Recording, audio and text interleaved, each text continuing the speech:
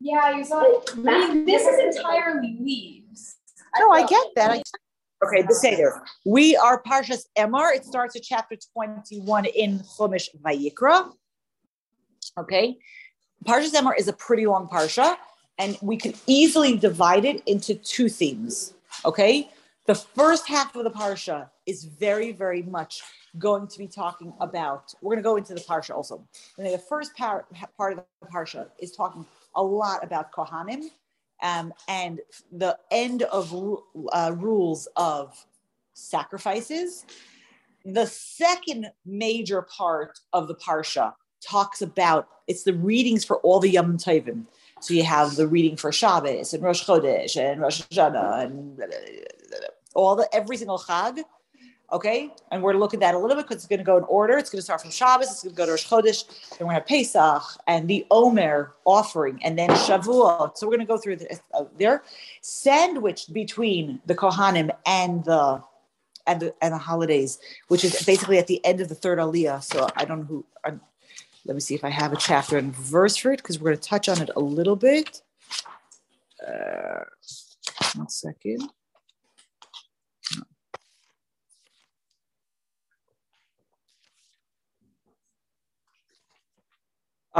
The end of like chapter 22, verse 32. Okay, talks about not to desecrate the name of Hashem, and I will be sanctified amongst the people, which is the mitzvah that we have of Kiddush Hashem and Chilul Hashem, to make a Kiddush Hashem and not to make a Chilul Hashem. I'm losing my words, right? Not to desecrate Hashem's name and to make a Kiddush Hashem. We're going to touch on that briefly. And at the end of the Parsha, we have two more things going on. It's a long Parsha. It's like maybe not as long as like a double Parsha, but it's really very long. The end of it, we have the mitzvah. 1 second, where am I? We have the mitzvah. We have the idea of lighting the menorah, and the end of it, and we have the mitzvah of the menorah. We have the mitzvah of lechem hapanim, the baking of the 12 loaves of bread that go on the table every single Shabbos. And at the end of the parsha, we have a nice random odd story thrown in just for good luck. We have a story of somebody who goes out into the camp and he curses God, and they don't know what to do with him. And we're going to get to that story at the end. And that is basically, and then it has a little parsha. So it's a very, very, very, very long parsha. Okay, that was the cliff notes of what's going on over here. In case you hear planes going, that's the background noise for our class today. As we celebrate, there is no war. As we celebrate Yom Ha'atzmaut here in Israel, I'm just saying, if anybody on the recording ends up hearing background noise, it sounds weird. It's planes flying overhead, and if anybody wants to run out and see planes, I will totally hear it because I get it. I get the like, oh gosh. Okay, but we won't know. They're not dropping anything. No, they're not dropping anything. Okay. So Beseder. So let's go back to the beginning, chapter 21. Let's kind of follow through and see what's happening. So the beginning of the parsha, Parshas Emor, starts with Hashem says to Moshe, speak to the Kohanim, the children of Aharon, and speak to them and tell them that they can't come in contact with a dead person, with a corpse. And the only people a Kohen can come in contact with are his 7 basic relatives. So the person who's closest to him, which is the wife, his father, his mother, his son, his daughter, and his brothers, or his unmarried sister. Okay, so those are like who a Kohen is allowed to come in contact with the dead for. Did that make sense in English? Yeah. Right, which means coming in contact with the dead means going to funerals, going to cemeteries, going to hospitals. Okay, all that kind of stuff is all part of the things that Kohanim are not allowed to do. Interesting fun fact that in Israel, if you ever go to the hospital, and you should only go to like visit people who just had babies and fun stuff.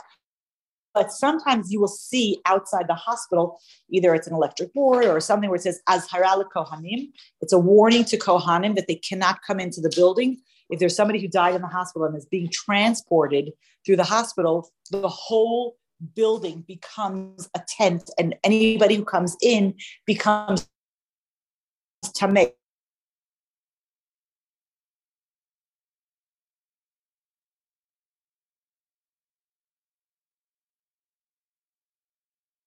Not a problem for Kohanim. So it's only a question of somebody, if there's a body transport, that Kohanim can't come in there.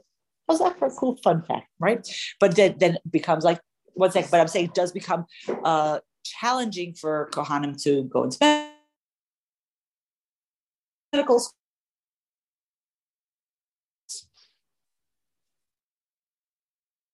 You don't really want your doctor to have not done the studies that they should have done.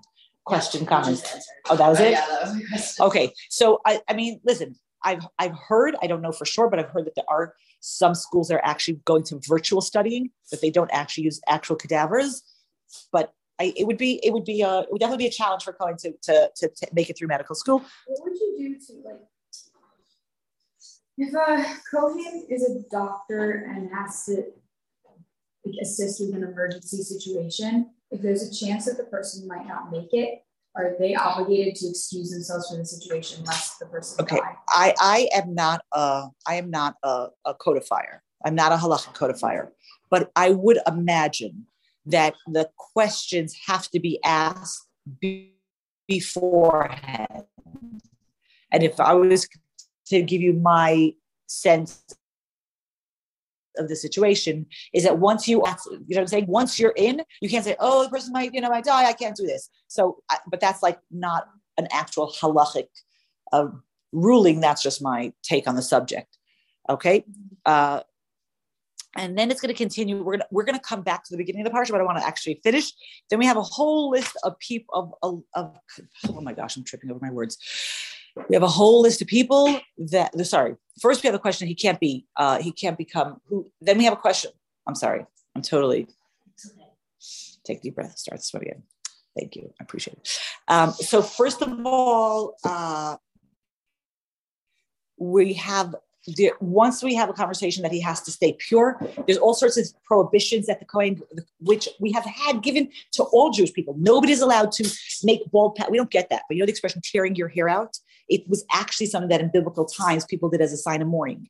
So a Kohen is doubly enjoined not to make bald patches for the dead, and not to make cuts in their arms and all these kind of things that were signs of mourning. They're not allowed to. Parenthetically, nobody's allowed to. So it's interesting that we have an additional prohibition for the Kohanim. Talks about who a Kohen may or may not marry, who a Kohen Gadol may or may not marry. I'm a little bit confused. Where'd you get up to?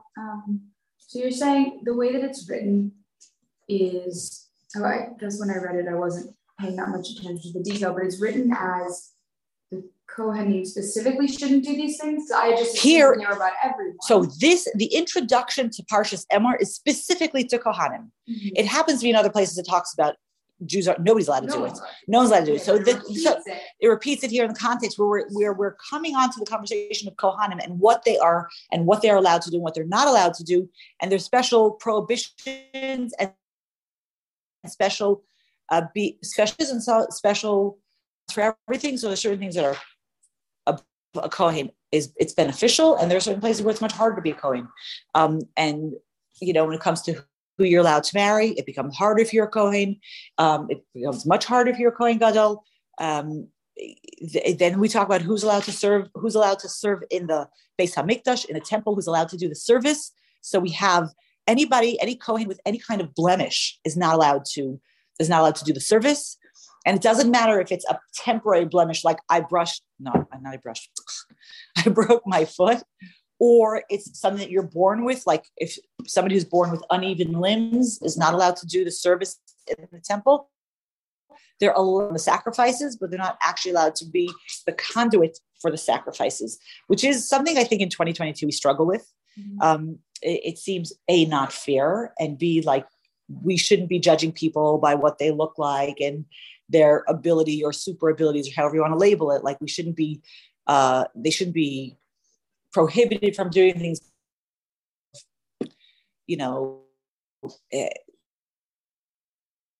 in God's house, everything has to be perfect and everything has to be beautiful and everything has to be special. And then you're like, well, so like we kind of understand. I mean, I kind of understand, like somebody breaks their leg and it's going to heal. You understand, like, okay, sababa, like wait a couple of weeks or a couple of months and you'll go back to your service. Like we understand, like that's a temporary something, but something that you're born with, like God did that.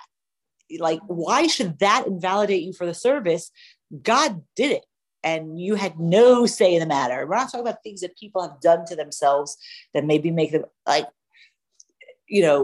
there are different things that people can do to themselves that make them invalid to do. It's considered a blemish halachically. Right. But this is something that God made you this way. And so then that, I think we struggle, maybe not we, I definitely struggle with this a lot. Like somebody's born with uneven limbs, like they had no say in this. They had nothing to do with this. And then therefore, why should they be invalid to the service? So the classic answer is like, things have to be perfect in the house of God. And, anybody or anything that's going to deflect from the purpose shouldn't be there. And so we could say, okay, so like 75 years ago, when people would gawk and stare and didn't know how to interact with people who had disabilities, like we hear that, but like Torah speaks for all generations, and that isn't the truth of a situation. Shouldn't we be trying to overcome that anyway? Nachon.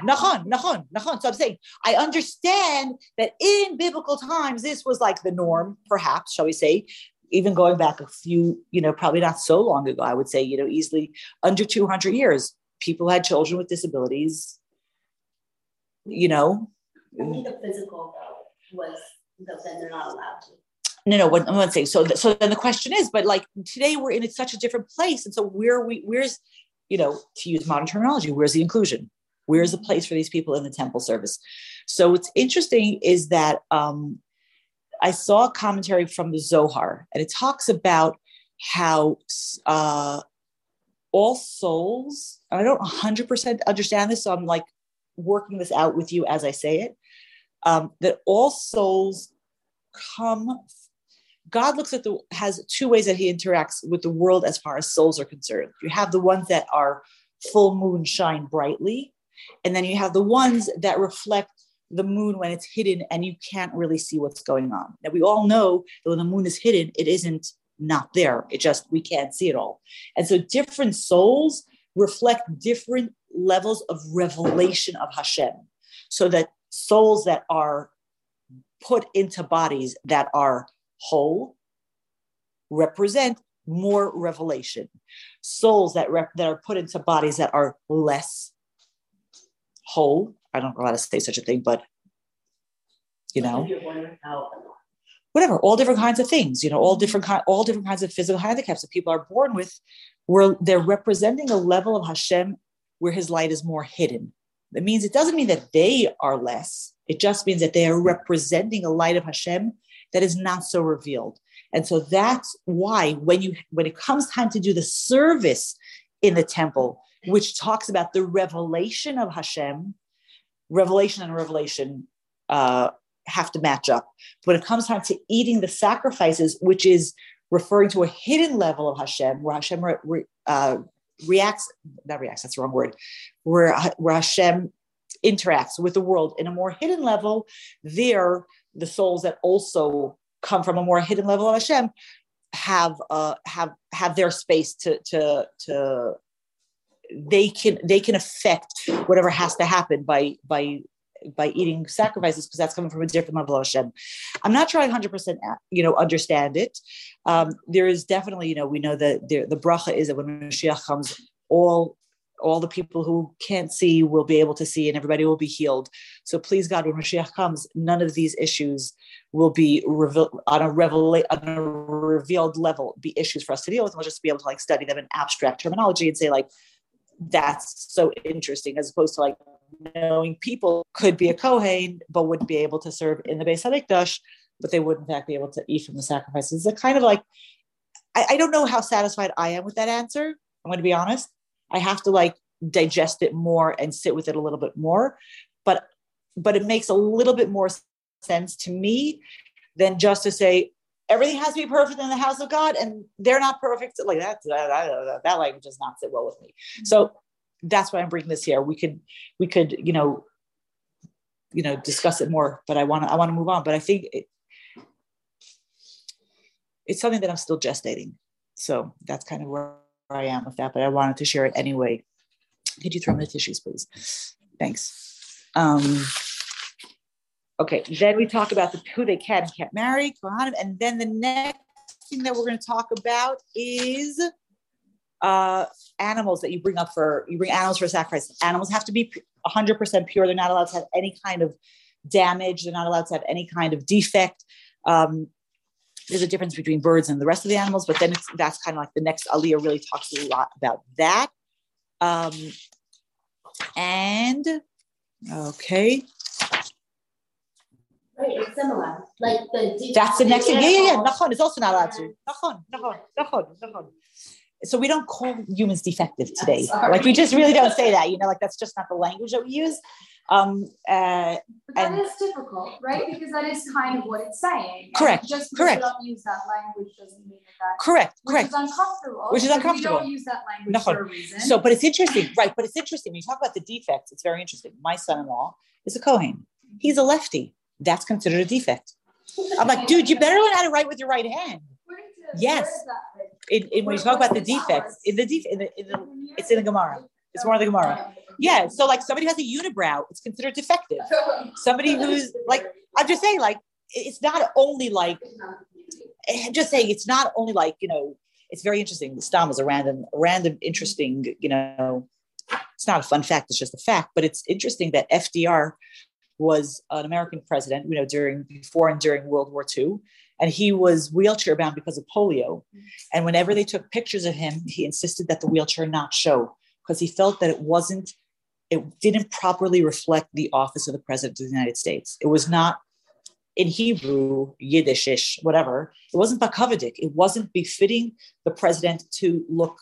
Now you're right. That was a time where that was we looked at people differently, but even so, that place of understanding, like the place of distraction, again, does it sit so well with me? No, it doesn't. But when you expand the places of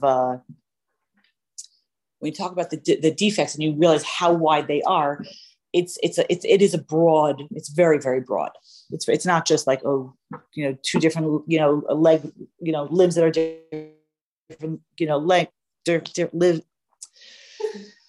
limbs that are different lengths, right? There I said it. That's not the only one. There's like a whole slew of things that would count as defects, and imperfect sight, yeah. So right. So I'm just saying. So what's interesting is and there's a part of us that's like that comes up with it's not fair, and part of us says it isn't fair. But Hashem still has a role for every single one of us to play, even if our role is not the same as the other person's role. And I think that's something that we have to somehow keep in our mind. Like there's a place for everybody to be part of the symphony for Hashem. And this is kind of, not so kef, but there you got it. It also talks in part of the sacrifice. It also talks about having your intentions when you bring a sacrifice have to be purposeful, back to words like mindful and conscious. The Kohen cannot have intention at the time of bringing a sacrifice that either he's not going to eat it on time or he's having it in mind that it's going to be a different sacrifice. Like it has to be very purposeful or else the sacrifice is invalid. Okay. And then, there's more sacrifices. Okay. And that's the third aliyah. Okay. So, yes. Quick question. You might not have the answer. Okay. It's interesting in a time when we live with like so many technical fixes. I mean, we know like just because I know we were talking about block cushion in the class and like how there are different opinions on whether if there's a scab on the lungs and flip it off and it's smooth because it's healed, whether you right. So I'm curious, like, in a time where there are certain surgeries and things we can do to fix things, if someone is born with a defect, you're technology right. can fix it. I don't know. Is it considered permanent? Or I don't know. I don't know. Was here. I was born with like a little weird bump on my chin, and I got it off in 8th grade. Right. But that's. I don't know. Right. So I don't know. So Zoe's question is, can my son had laser surgery? So he has perfect eyesight now. Is that considered? I don't know. The answer is I don't know. Okay. Yeah. Okay. Huh? That's a good question, right? And especially because today we know there's so many things that are correctable and can be fixed. Doesn't make a difference. Cosmetic surgery. Some of it is cosmetic, but then you have the cosmetic that's just down vein, and you have cosmetic that's really, really important. Whatever, it's a question. Okay, I want to touch now for a little bit on Kiddush Hashem and Chil Hashem, which is chapter 22, verse 32. Okay, where it says not to desecrate Hashem's holy name, and I will be sanctified in the midst of all the Jewish people. I'm Hashem who sanctified you. And we know that that Kiddush Hashem and Chil Hashem is always like these big words that we throw around as thou shalt not. You're gonna make a Chil Hashem, you're gonna make a Chil Hashem. And it's very interesting that the place of Chil Hashem and Kiddush Hashem, which are, I guess, opposite sides of the same coin. When we do something, we make a Kiddush Hashem, and when we do the opposite, we make a Chil Hashem. The same act, it depends on, I guess, even who's looking at it. So it's what's interesting is that the idea of Kiddush Hashem, and Rashi brings it here, is always talking about a public situation. If you are by yourself and somebody says to you, break one of the laws that you're not allowed to break, and nobody's going to know about it, the Rambam has, like, my mom has a whole conversation about when and what and blah, blah, blah. But the question of making a Chil Hashem or having to go on Kiddush Hashem is predominantly in a public situation and be affected by it, or even if they're not going to be, but if they're going to be there, 10 people are there. If it's a private conversation, you do not have to give up your life. You really do not have to give up your life. You have to say, no, I'm not going to. When it's public, the only exception that Maimonides talks about is if it's a time where it's so interesting, like for us, it's so not real, but when he was talking, it was so real. When the government of the time, it's called Gezeres Shmad, when they're trying to get you to convert, then even if they tell you to change the way this is what Maimonides says, if they tell you to change the way you tie your shoelaces, you should not give in. That's if the government is actively trying to convert you, which, thank God, like, it's such a funny concept to us because we don't live in those situations, Baruch Hashem. Thank you, Abishar. I'm not complaining, really. Thank you. That's not one of our challenges today. But I think that the place of so that's the Chil Hashem. Not to make a Chil Hashem is a public thing, but that place, that act of making a Kiddush Hashem could be in big grand things, and it could be in little things. It could be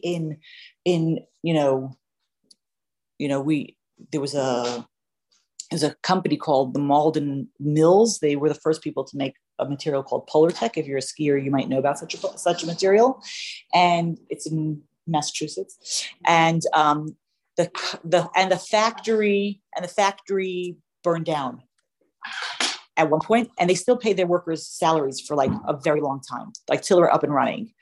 Way beyond the letter of the law. What happens if the owners of the company are Jewish? It was a massive Kiddush Hashem.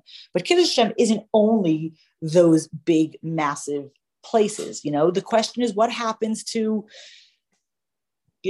letting somebody go in front of you? What about, all those places of holding the door for the person who's behind you, when you walk into a building, instead of just like, let it slam in their face, right? All of those little things are all places of Kiddush Hashem. And it's easy to convince ourselves that because we're not doing big, grand things, they're not important. But it's not true. Life is made up mostly of small things that we do on a regular basis.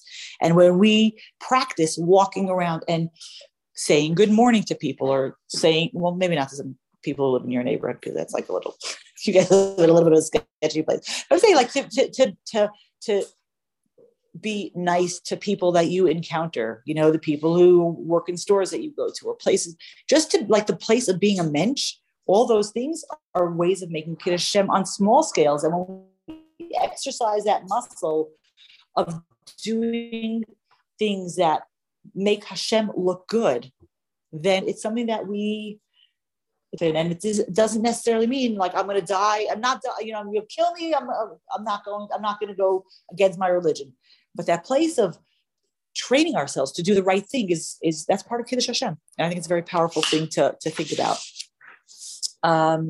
Okay, so from Revi almost to the end, we have the introduction of all the holidays. And this is where the holiday readings are going to come from. So on Pesach, they're going to read from here. On Shavuos, they're going to come from here. So if you look through, it's interesting that the first Moed, and Moed is an appointed time, right? The holidays are called Moadim because we set the calendar. But it's interesting that the first of the Moadim that they bring here is 6 days. Your work should be done. And on the 7th day, you should have Shabbos, which is actually not a Moed.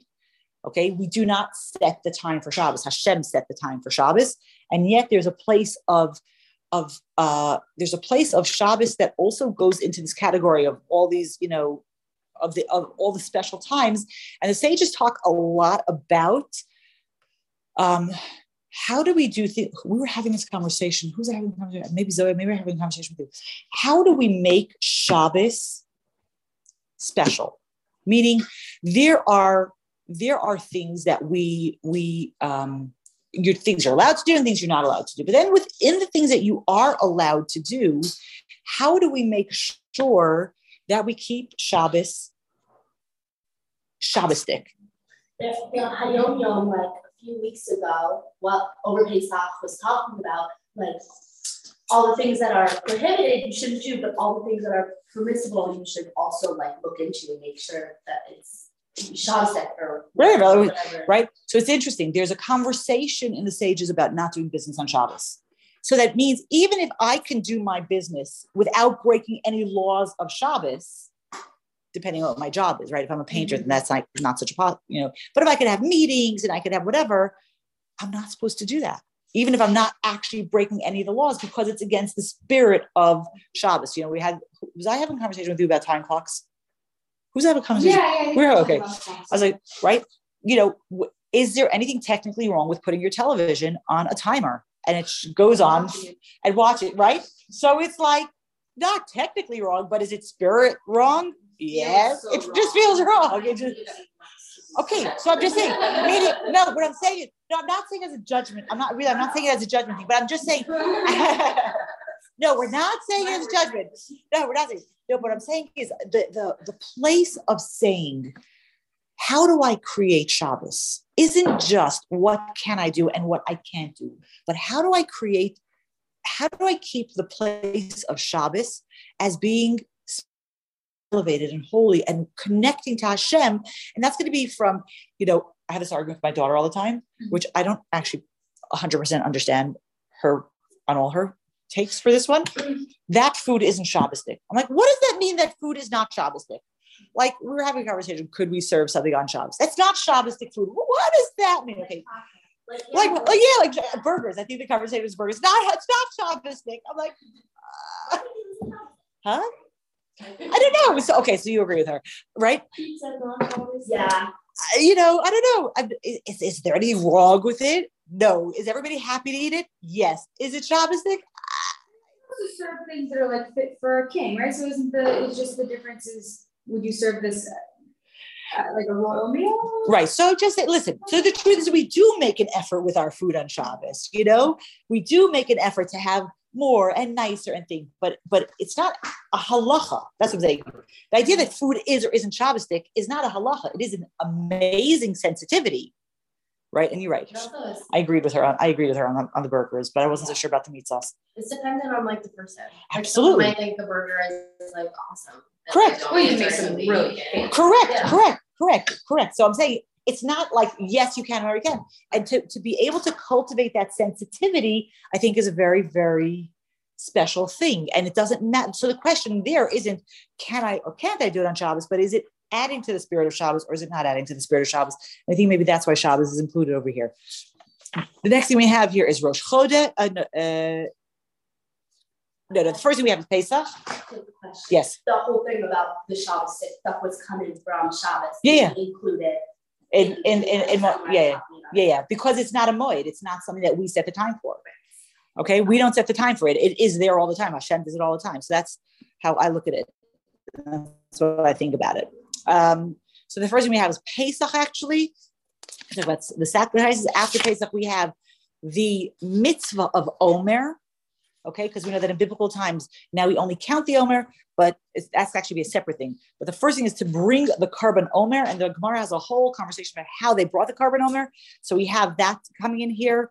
And then we have, we're not going to do this because we're not going to talk about, because you've been talking about it for sure 100 times. But in chapter 23, verse 15, we have Usfartim lachem mimachrat hashabbat, right? We've had this conversation 17 times. Please tell me yes about Sphira. Good. From when you start bringing the Omer. So first we had about the Omer sacrifice. Now we have to start counting. And then we have bringing the sacrifices. And then we have Shavuos. And then we're going to have Rosh Hashanah is going to pick up, the fifth Aliyah is going to pick up with Rosh Hashanah, which is described as a Yom Teruah. And then we have Yom Kippur, we have Sukkot, all the rest of the holidays are going on here. Then we have Sukkot here, we have the whole Sukkot stuff going on. Chapter 24 picks up making the oil for the menorah. And then we have like I said, we have the Lechem Apanim, the 12 loaves, chapter 24, verse 5 and 6. And then they would switch it out on Shabbos. Okay, and then chapter 24, verse 10, we have the story of a son of a Jewish woman who is also the son of an Egyptian woman, goes out amongst the Jewish people, and he's cursing in the camp, and he curses God, and they don't know what to do with him. So they bring him to Moshe, and here the Torah identifies who his mother is, Shlomit Bat Divri, from the tribe of Dan. And they put him into jail, and they're going to go speak to Hashem and find out what we do with this person. Now, the end of this story is that somebody who curses God, and I want to just say, before I say this, that this isn't such an easy thing to do, is that he was punished to death by stoning. It's not so easy in Judaism to actually kill somebody. It has to be very, very willful. You have to have witnesses. You have to have warning. It has to happen right away. And the person also can't be like suicide by police. Like they can't be trying to kill themselves, but not want to kill themselves. So they're going to do something that the court is going to kill them. Because if that's the case, then the court's not allowed to kill them. So it's not so simple to actually get into this whole situation. So I want to stop on the story for a second, because frankly, it's a little bit of a weird story. And I'm going to give you my take on the story. Okay, so the story is as follows. The Jewish people in the desert were camped according to tribes. Now, this person, the tribe of Dan, but they said to him, the tribe of Dan to him, that tribe goes by father, and you don't have a place here. And he says, but my mother is from the tribe of Dan and my father is Egyptian. And they said, but you can't be here. And they have a court case. And in the court case, it is decided that he is not allowed to camp with the camp of Dan. Okay.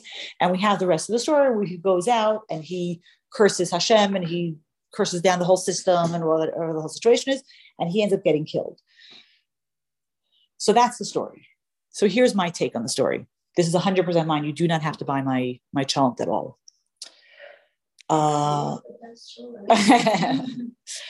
one of the things that we know about the tribe of Dan is that they are called in Torah, later on in Chumash Bamidbar, they're called Ma'asif L'chal HaMachanes. They're the ones that they're like the lost and found of the Jewish people. When the Jewish people traveled in the desert, the tribe of Dan went last, and they had the biggest tribe, and they used to spread out across the camp, covered a 12-mile square. Maybe rectangle, but Bonagid, 12 miles across. So when they would travel, the tribe of Dan would spread across, and they would pick up, they were the lost and found. Leave the desert as we found it, right? That was the tribe of Dan. They were in charge of picking up things that they found. And what's interesting is that it tells us in Gemara that many converts somehow came out. One of the things they did is they collected souls. Like a lot of converts somehow, I don't know what it means that they came through the tribe of Dan, but that's what it says. So my take on the situation is that sometimes you have a situation where you're legally right? Legally, they were right. This man did not have a place in the tribe of Dan. He didn't. That he legally had. There was another place where people didn't have a tribe, Sababa. Legally, they had a leg to stand on, but emotionally, it feels like there was a place that they were not maybe doing payback, but like they ended up being the gathering for everything, for everybody, for all the people, for all the stuff, for all the everything. They became like the go-to address for all of those events and people, specifically in the desert and later on through history, that they were sort of a very inclusive kind of tribe. And I wonder, and this is what I think is that in life, sometimes we are right legally, but we are not right emotionally. And perhaps did they end up in that position because they were so reverse.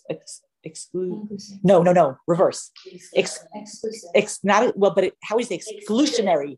Is there such a word as word? They excluded the guy. They said, no, and legally they were right. He didn't have a place with them, but emotionally they maybe weren't right. And that's why they end up in a position of bringing things in, whether it was something that Hashem imposed on them or they took for themselves, of saying, wait a second, like we were right, but we weren't. And I think, like, for me, I take that as a lesson. Like there are times where letter of the law says to do one thing, but spirit of the law says extend yourself. But and they ended up killing him. So they didn't end up killing him. He ended up putting himself in a situation where he got killed. Mm-hmm. So could you say that when they said we were only standing on our right, and then look where that led, and he ends up getting killed, correct? And then they say, wait a second, maybe we could have handled this differently. Perhaps that was part of the logic. It doesn't seem like there's any implication that they were responsible for what happened. They are not. But it seems like what you're saying is like they do have a certain responsibility. So that's what I'm saying. What is illegal. So that's what I'm saying. I haven't seen it. It's me. This is Rivka Marga's take. Okay. So I'm not saying this like as a halachic, or I've seen this in really legit sources. Do you know what I mean? Yeah. Because really they had no legal reason to give him the space. But I just feel like as a life lesson for myself, it's just like, this is my right. No, you can't do this. I really have. And sometimes is there a place for us to be more, to be more open, to be more forgiving, to be more, I'm not saying to people should just get away with stepping on us like, whatever. I'm not saying that, but I'm just saying that was my take on this situation. I thought, oh, isn't that so interesting that they become the ones that are the in-gatherers of everything after they said he isn't welcome. I feel like the other side of it also is when Don said you're not welcome, and then he cursed the name of God. Correct. I feel like the other side is like, if someone is being mean to you, you don't necessarily need to take that into your body and like take their bad energy into yourself and then bring that out. Right. No, right. For sure. He had made bad choices, and therefore he was punished for his bad choices. Like we could have disappointment and not then blame the whole world for our bad choices or the bad luck or whatever it is. True. He made bad choices afterwards, which is why I say they didn't kill him. But well, it's also interesting because we talked about the danger of despair. Mm-hmm. And it seems like he wanted to be part of the tribe of Dan, and then he went to the court, and the court gave him a ruling, and he despaired of ever having a place. And so he allowed that despair to cut him off from Hashem. He said, like, I can't fight for a place here, so I'm going to completely separate myself from. And perhaps, and maybe similar, I don't know, but like there were other people who did not have a tribe. He was not the only person who didn't have a tribe, but he said, but I have links to a tribe. Shouldn't this work? My mother is from this tribe. And halacha is like, tribe doesn't come from mother. Jewish comes from mother, tribe comes from father. Like there's two different parts of a person. And so he's like, but can't you just do this one for me? And they're like, no, but there is a place for you. And he's like, but I don't want that to be my place. I want my place to be where I think it should be. And Torah says, but it's not. So it is. And then what is my response to getting a no? I was just rereading some of the stuff that I had prepared for yesterday for Yom HaZikaron, whatever, because I'm a weirdo and I'm reading it afterwards. But one of the things that we didn't share was there was a boy, his name was Nachshon Waxman, who was kidnapped. I remember it was one of the first things that happened like when I was in Israel. So it was like something that he was kidnapped and he was missing for a bunch of days, and everybody was davening for him. Like mamish, everybody was davening for him. And Erev Shabbos, they were like, everybody should light an extra candle for him. And there was a raid to find him on Shabbos, and Matzah Shabbos, his parents got the news that he was killed in the raid. And at the funeral, his father made sure to get his rabbi to speak and say that Hashem answered our prayers.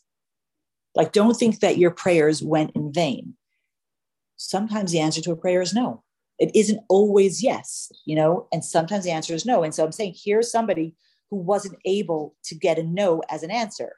They only wanted to have the answer that they were ready to have. And so the question for us is like, I tell my kids all the time, don't ask a question if you can't get no as an answer, because it could be no could be the answer to the question. If you only can get a yes, then don't ask the question, because I'm not guaranteeing that that's the answer. I'm obviously not God. I'm only the mother over here, but still, like, I think that in life, we sometimes only allow for one answer and not understanding that sometimes another answer is also an answer. Yeah, of course we want yeses, but sometimes that isn't the answer that we get. And here he did not get a yes. And so therefore his reaction was so not accepting of an answer that wasn't a yes. And it had very, very tragic effects. But I'm saying from the Don part of it was different, my part of it. I'm thinking like maybe it's in terms of he was killed at right. that point. It's easier to know that your son was killed than to not know where he is. For sure. Not know what's going on. For sure. But it was interesting. She said her husband wanted everybody to know that their prayers were answered, that God heard all the prayers. And that's a very powerful thing. Okay. We are doing fine for time. I'm not the least bit nervous about the time. We're going to go back to the beginning of Parsha's Emor.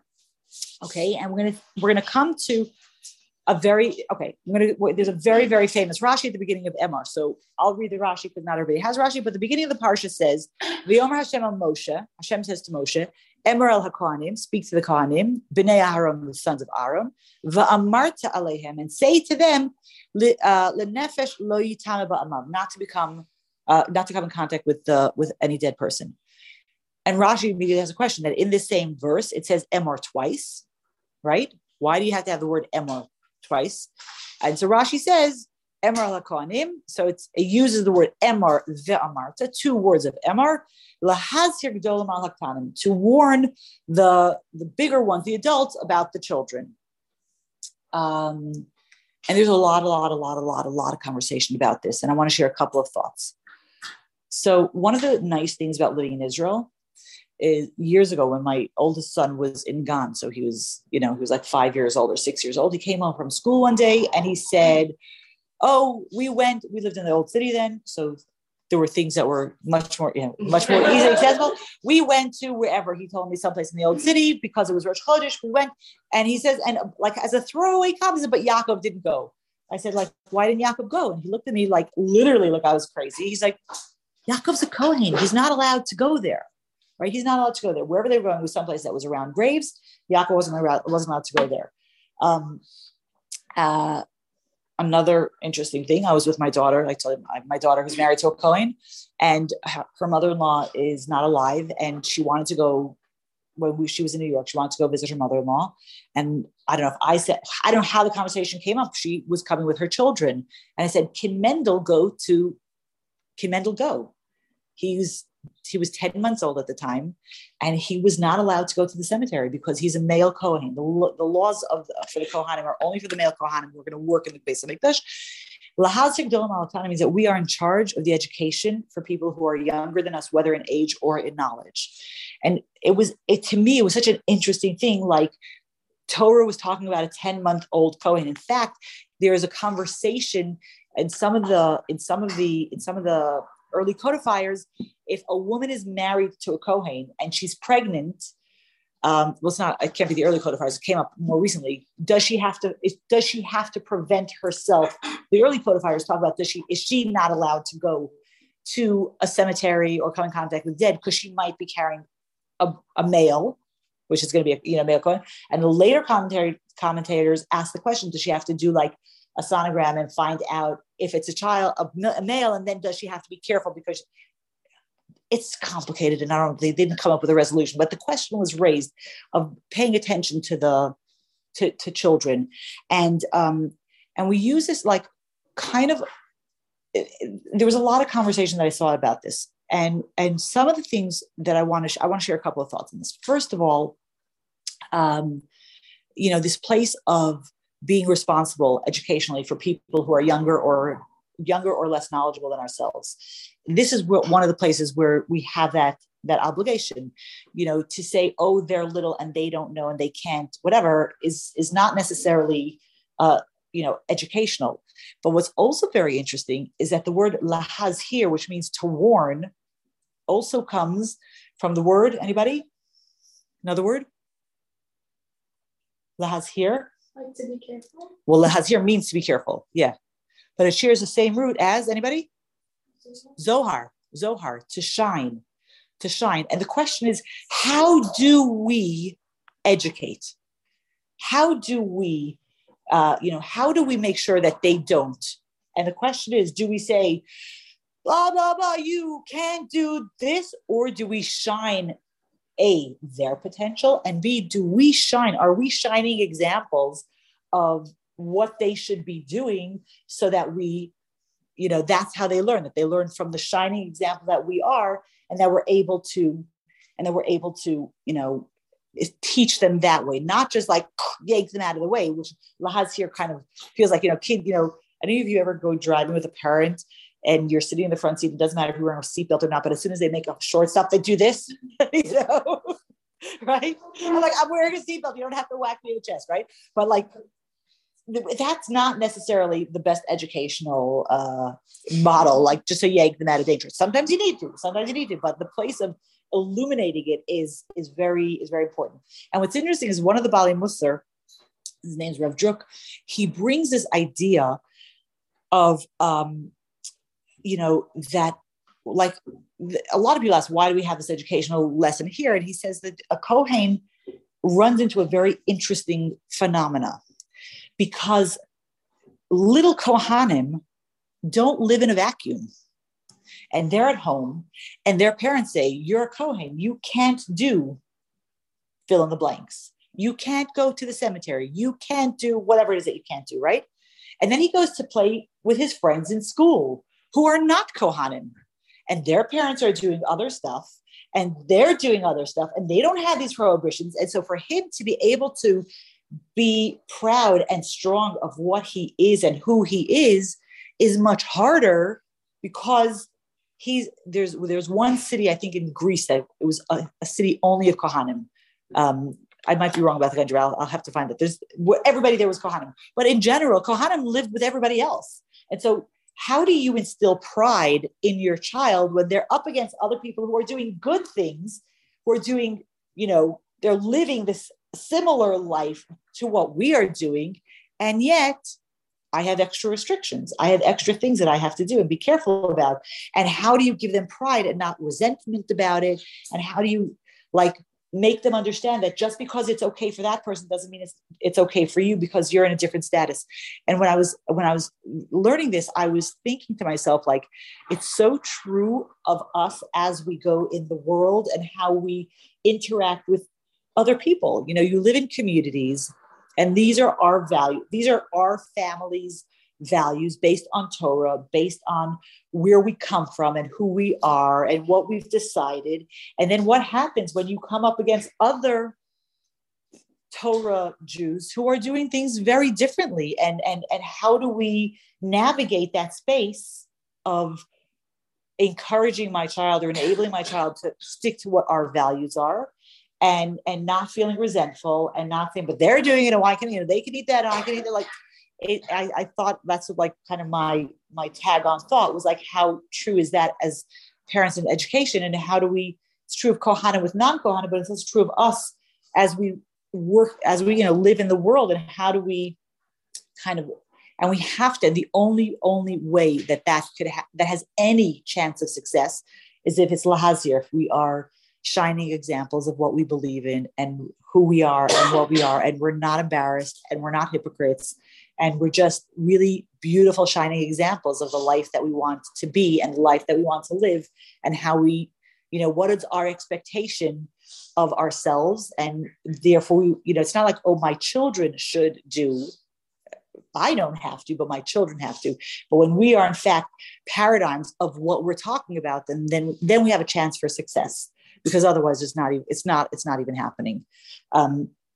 I'm going to take 2 minutes. I'm going to finish with one more thought, which the Rebbe brings in Likkutei Sichos. He brings he brings a Torah, and he says that there are 3 places throughout the Torah where it uses this expression of having the older people guard the younger people. It talks about it here with Tuma and Tahara, right? Because here, somebody who comes in contact with the dead doesn't look any different. It doesn't show up on a microscope. There's no way to measure what that is. It's all a chok. It's all something that it's not rational. So this is one place. And in 2 other places it has it. One is when it talks about the prohibition about eating blood. It uses the expression that the commentators bring that to have the older people watch the younger people, and also for eating bugs. And so the Rebbe was like, what's the thread over here? What's going on over here? So eating bugs, because most of us come from Western civilizations where that's not the norm. We don't actually eat bugs on a regular basis. It's in some cultures it is, but it's not our culture. It's somebody who's unless you have like a little child who will literally put everything in their mouth, so they don't count in this conversation. But like people who eat bugs, it's like, I don't know what this word is in English, but in Yiddish, there's somebody called a dafkenik. It's like, you said not to do this, I'm going to do it. So like, I don't know how you say that. I don't know if there is an English word for that, right? And when you come up against somebody who is a dafkenik, like whatever you say, I'm saying the opposite. We might say, okay, we're going to just like skirt this and not take responsibility for their behavior, because whatever I say, they're going to do the opposite. Like that's just their attitude is very adversarial. Adversary. No, not an adversary, but what is the behavior of an adversary? Adversarial. Okay, I missed the L at the end. I knew there was a word that ended with an L. Like they're just like antagonistic and they're angry and like that's why they're doing it. And we could say, let somebody else worry about them, but they're ours and they're our responsibility, and we can't. We also have this obligation to take care of their education. And the place of blood, that the people coming out of Egypt eating blood was very normal. It was very, very normal. It was like everybody was doing it. And so then we come up with somebody who, this is their habit. I've been doing this my whole life. I'm always like this. Everybody's doing this, right? Everybody's going on. Okay, everybody's going to jump off the road, But everybody's doing it. How do I fight that? Everybody's doing it. Everybody has it. Everybody. It's the norm. It's natural. Everybody has it. And Torah says, no, we have to put our foot down on education, not just put our foot down, but really to illuminate education in that place where it's their nature. They've, never been trained differently. They've been taught differently, but it's just so normal and natural. We can have an impact over there and over here also as well. We talk about something where we can't see and we can't touch and we can't measure it, but to say, can we teach it? And can we inspire people to know and to behave in a way that touches a deep side of them, not just only the rational side, but like that place of the neshama that says like, how can we awaken the neshama in somebody else? We don't have to only be rational. We also have to be rational. We also have to be logical. We also have to explain, but we also have to trust that the neshama wants to be fed spirituality. So I want to give us a bracha that we have the ability to speak to ourselves and to speak to other people, but first and foremost, to speak to ourselves, to the child in us who just wants to kick and scream and say, no, no, no, no, no. But I want to give us a bracha that we understand that we are capable of growing and doing and being so much and can do so much and can have such a large effect. And we should not be afraid to speak to ourselves and not demand, but shine beauty and light so that we are capable, so that we step into that place of what we're capable of. Have an awesome rest of the day.